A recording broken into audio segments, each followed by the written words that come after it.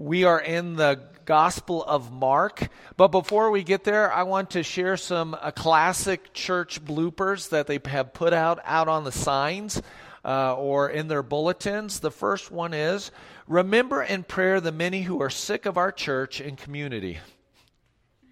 Okay, that was funny. I got a courtesy laugh out of my wife. So, okay, let me read it again. Remember in prayer the many who are sick of our church and community. They had a typo somewhere in there. How about this one? Thursday there will be a meeting of the Little Mothers Club, all wishing to become little mothers. Please see the minister in his study. How about this one? At the evening service tonight, the sermon topic will be, what is hell? Come early and listen to our choir practice.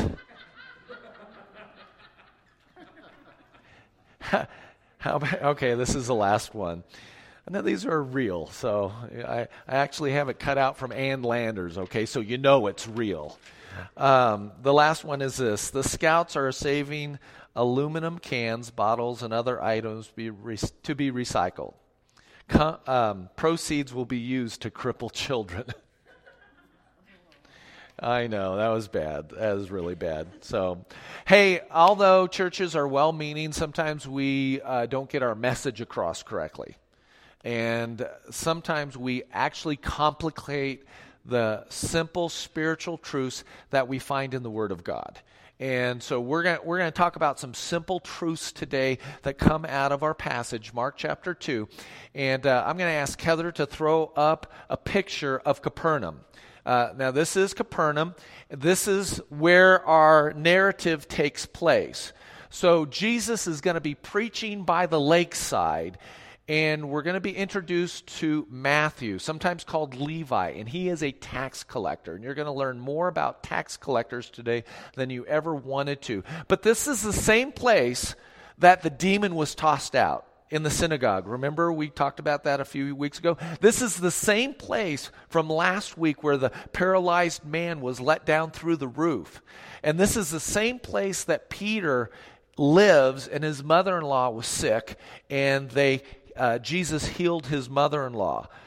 This is the headquarters, if you want to say, of Jesus' ministry during his time in Galilee. And so let's go to Mark chapter 2. It's just a few verses. We're going to pick it up at verse 13, and it says this. He, that is Jesus, went out again beside the sea, and all the crowd was coming to him. And guess what he was doing? As he normally does, he was teaching them. Verse 14, and as he passed by, he saw Levi, the son of Alphaeus, sitting at the tax booth. And he said to him, follow me. And he rose and followed him. And as he reclined at the table in Matthew, or Levi's house, many tax collectors and sinners were reclining with Jesus and his disciples, for there were many who followed him. And the scribes of the Pharisees, when they saw that he was eating with sinners and tax collectors, said to his disciples, why does he eat with tax collectors and sinners? And when Jesus heard them mumbling, because that's what the word actually means when they were mumbling, he says, why those who are well have no need of a physician, but those who are sick. I came not to call the righteous, but sinners. So here's the scenario. Jesus is teaching by the sea. Now, a lot of times he would get out on a boat, row out just a little way, and it became a natural amphitheater. And I don't know if you've ever been on a lake and you can hear your voice travel almost a mile. I mean, it's amazing how your sound can travel over water. It almost amplifies it. So even though Levi or Matthew hasn't been hanging out with Jesus, his toll booth is right where it needs to be to collect the most money. Now, where would you go in this town to collect the most money? What street would you go on? What is the busiest street in our town? What's that? Main Street? Loman? Telshore. Right? I mean, is that not the heart of the busiest part of town? That's where Matthew's going to set up his tax booth, because he gets to be taxing everything. Now, he's a tax collector, so he works for the Roman Empire. So that's already a bad idea if you're a Jew and you're working for the enemy. The one that is oppressing your nation, you are working for the enemy. And the way the Romans did their tax collection, they were actually kind of smart. They would get, let's pick on Lawrence. Lawrence, you wanted to be a tax collector. So Rome came and said, okay, Lawrence, you have to tax Las Cruces. We want $5 million from you. If you collect less than $5 million, it's coming out of your pocket. If you collect more than $5 million, you can keep anything else. Pretty good deal, huh? The Romans are going to get their money, whether it comes from you or from everybody else, but they're going to get their money. Now you're put in a position of power. He can, I just went through security at an airport, and they x-ray everything, and they have the right to go through your luggage. Matthew had the right to open up your letters. He had the right to look in your cart. He had the right to investigate what you were carrying by his little tax booth, and he got to tax you on it. Now remember, this is Peter's hometown. And every time Peter caught a fish and took it to market, guess who got a piece of the pie? Matthew did. So you think Peter's really anxious and happy that Matthew is now going to be one of the team? I don't know what he was thinking. But the Jews hated this oppressive, unfair, subjective tax system. There was a poll tax, there was a bridge tax, there was a fish tax, there was an oil tax, there was a bread tax. There was a fruit tax, there was a road tax, there was a harbor. You put your boat in the harbor and you catch a fish there, you got to pay a tax. The tax collectors were unscrupulous. In fact, the Hebrew word for tax collector in its very root means injustice, oppressed. So they have the legal right to get into your stuff. Now, they had to pay a price for it. And here's the price. They were ostracized from the rest of society. You didn't get to go to church anymore. You didn't get to go to synagogue anymore. In fact, your money was considered tainted. So when you went to the marketplace, they didn't have Walmart. They had all these little mom and pop shops. When he went to those mom and pop shops to buy some fruit, guess what? They said, we don't want your money. It's tainted. So tax collectors hung out with other tax collectors. And on a socio-economic scale, they were rich, but on a social scale, they were called, or the dregs of society. They would accept bribes from rich people and then tax poor people extra.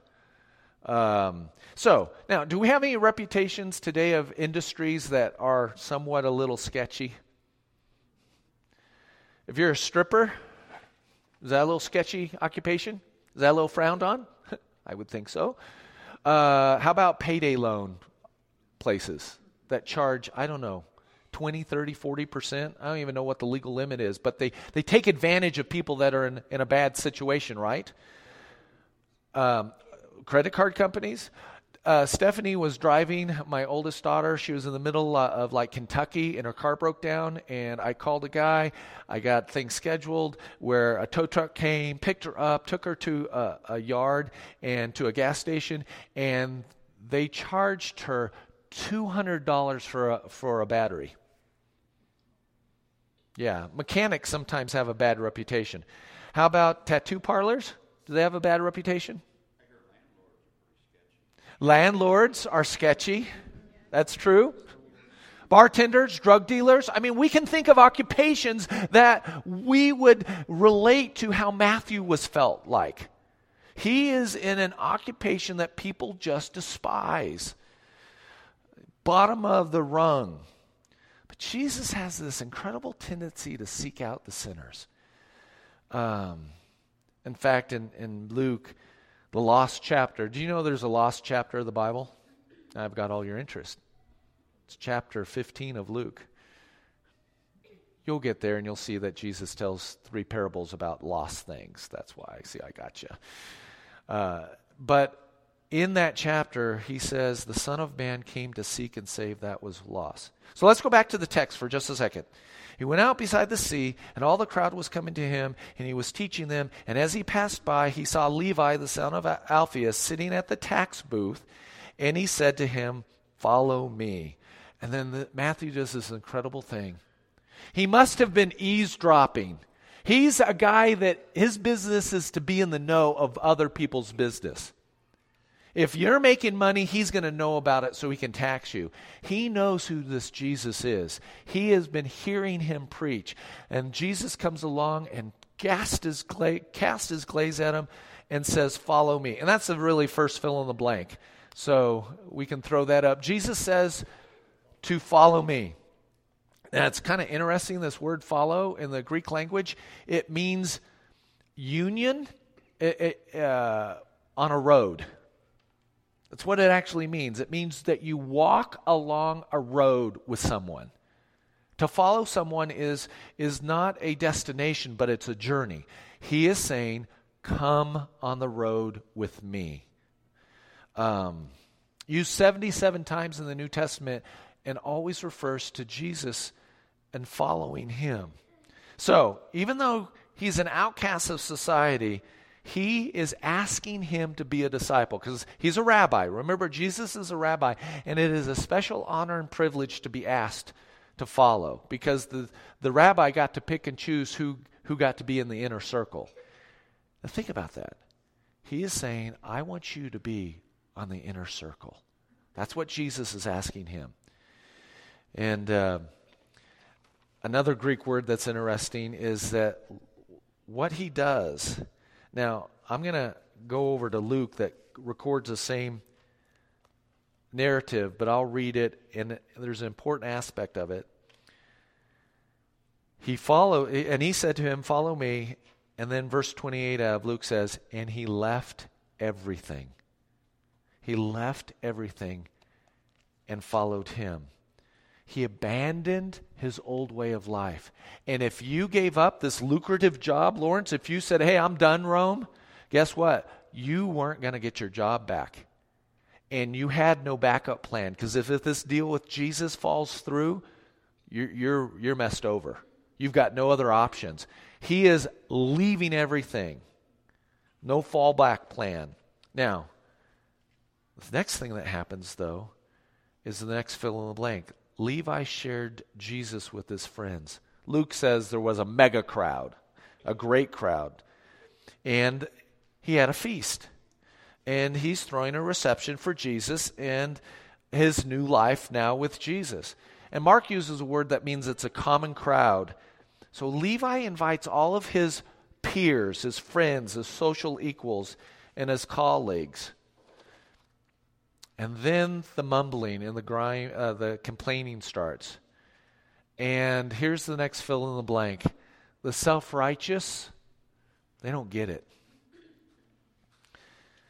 The word means to mutter or murmur or grumble or say anything in a low tone. They're actually not even talking to Jesus. They're talking to the disciples, whining and complaining about what Jesus is doing. And there's a courtyard. Now this is interesting. This house is built in such a way, or the typical house, I should say this. And because Matthew was rich, it was probably this elaborate courthouse or a courtyard. And it's the Pharisees who are crashing the party. See, Matthew invited the prostitutes, the strippers, the drug dealers, the tax collectors, the outcast of society, all the people that were nobodies. He invited them to a party. And it was the Pharisees who crashed the party. Now, they probably were wanting not to hear what Jesus was going to do, but to check up on him. In fact, let's throw the next slide up there, Heather. And that is this. This is self-righteous math. Jesus associates with sinners. Jesus is a friend of sinners. And Jesus welcomes sinners. Therefore, the conclusion for a Pharisee is what? Jesus must be a sinner. How many of you share your toothbrush with your spouse? Anyone here? That's kind of a weird question, huh? We don't, right? Why? It's gross. We don't want to share germs, right? In the ancient culture, when you ate with someone, there was double dipping probably going on. You ate out of the same bowl. Sometimes you drank out of the same cup. So if you were to eat with somebody, you were really saying, I accept you. It was a sign of intimacy to be invited over to somebody's house and to lounge, because they didn't sit on stools. They kind of lounged on pillows with their head resting on the table, and they would dip in the same bowl. Now, I don't know if there was double dipping going on, but you could understand the intimacy of it. And Matthew invites his friends, and the self-righteous, they just don't get it. Do you remember Jesus tells a parable about the Pharisee, the self-righteous guy that goes to the temple, and he says, "Oh Lord, I've done awesome this week.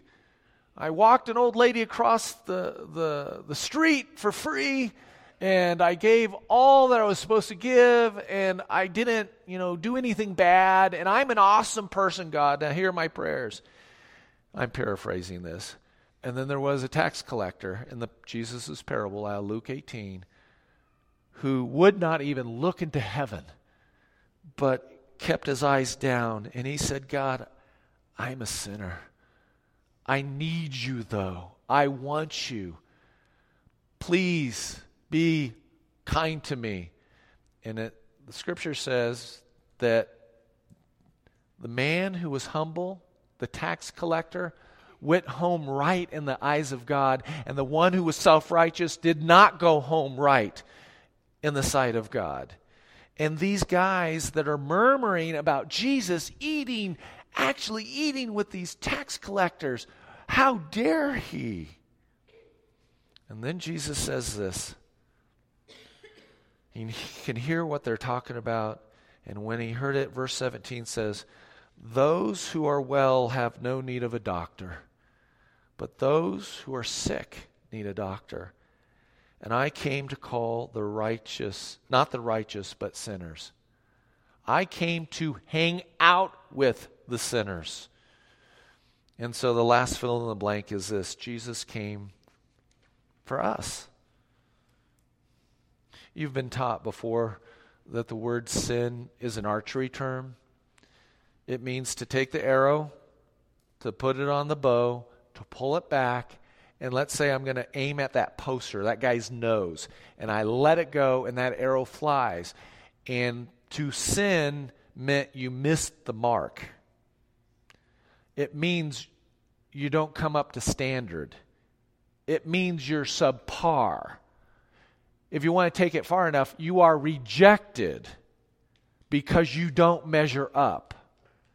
And Jesus came to save us who don't measure up, that can never measure up. He came to us who are rejected, who are defective, and Jesus has come to help restore us, heal us to wholeness.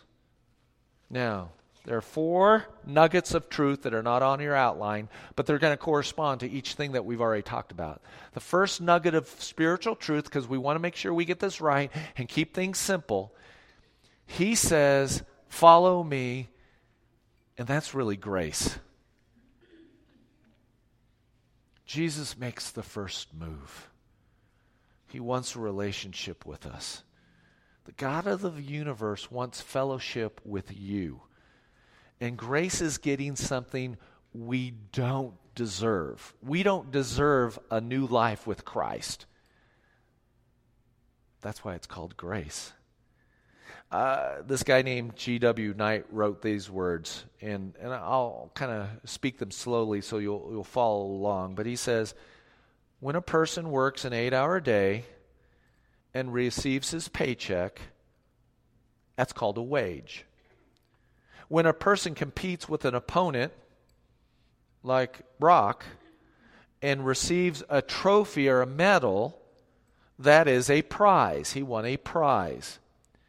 When a person receives appropriate recognition for his long service, it's an award. But when a person is not capable of earning a wage, winning a prize, or deserving an award, yet still gets a gift, that's a good picture of God's unmerited favor called grace. So we don't deserve everlasting life. We don't deserve that intimacy. We don't deserve communion with Him. And it's God that says, I want to give it to you anyways. Now, the second nugget is this. Levi shared Jesus with his friends. That's really love. It's kind of cool that the word evangelism has the word angel in the middle of it. You ever realize that? Evangelism has the word angel in it, and an angel just means one that is sent as a messenger. And when you tell others about God's great love, you're being an angel. You're being an angel because a messenger that brings good news is an evangelist, if you want to say it that way. Touched by an angel, if you want to say it that way. You're being an angel when you share love with people. Now, the self-righteous, they don't get it because they're all about selfishness.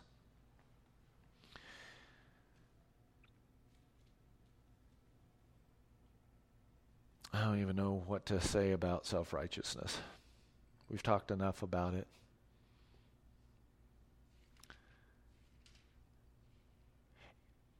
It's when you think that you have to tear other people down to build yourself up. It's when you judge other people because you think that God grades on a curve, a bell curve. Self-righteousness is really all about you. It's all about thinking that you have the right to stand before God because you're so good. And these guys had life easy, and therefore they thought they had God's favor. And as a result of that, they thought that they were right with God when really they were just selfish inside. They were the first one to condemn people. The woman that was caught in adultery, who brought the woman that was caught in the very act of adultery before Jesus so that he would throw the first stone? It was the self-righteous. They just don't get it.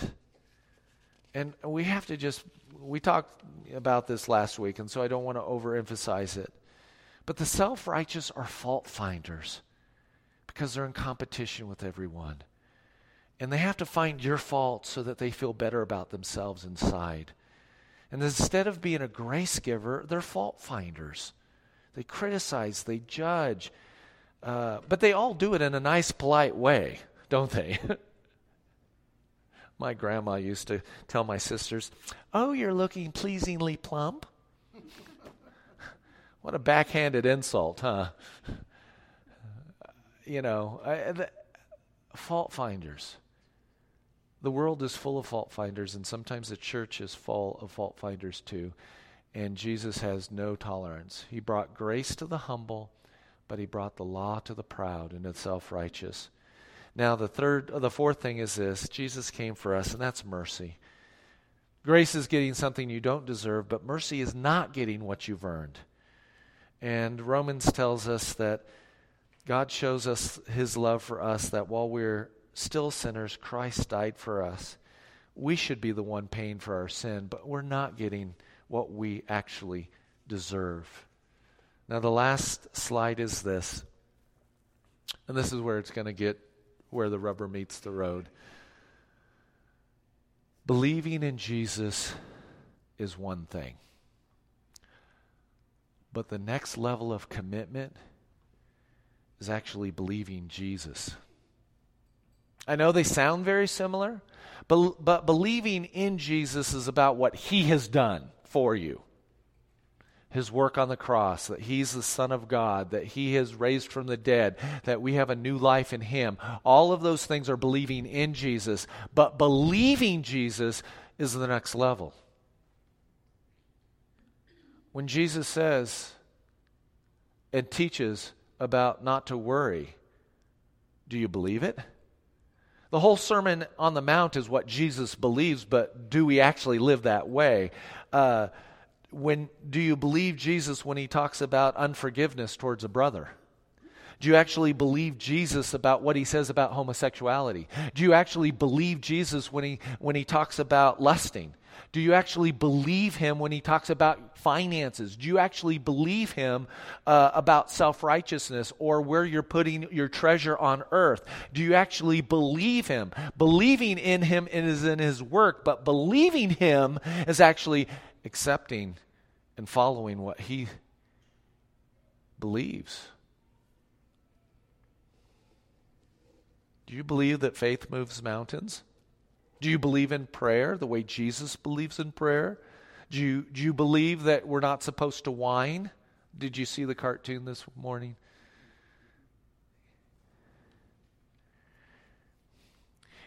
Following Christ is a lifelong decision, and it's also a decision we make each and every day.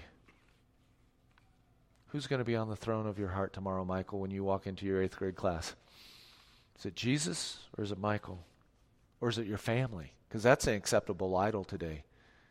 We're gonna go crazy worshiping family and forget Jesus in the midst of it too.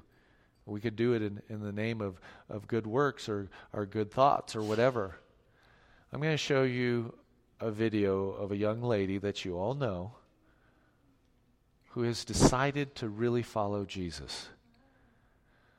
Believing in him, taking it to the level of, now I believe him. And, well, you'll see who it is. We don't have a real pool, but we have a kiddie pool. It's about 2 feet high. And Ileana is going to sit down, and we're going to bury her into Christ and unite her with Christ. That's what Romans says. Romans, I'll just read it to you. It says this. Okay, if we get this thing called grace, then can we continue to just sin any way we want to? And Paul says, by no means. How can we who died to sin still live in it? Do you not know that all of us who have been baptized or buried into Christ Jesus were buried into his death?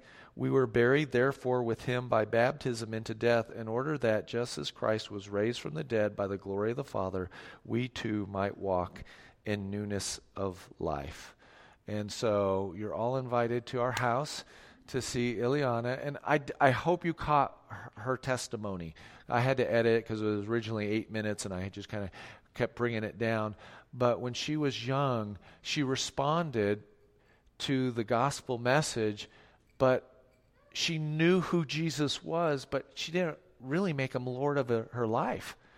And her brother was getting baptized, and people were putting pressure on her to get baptized, and it wasn't her decision.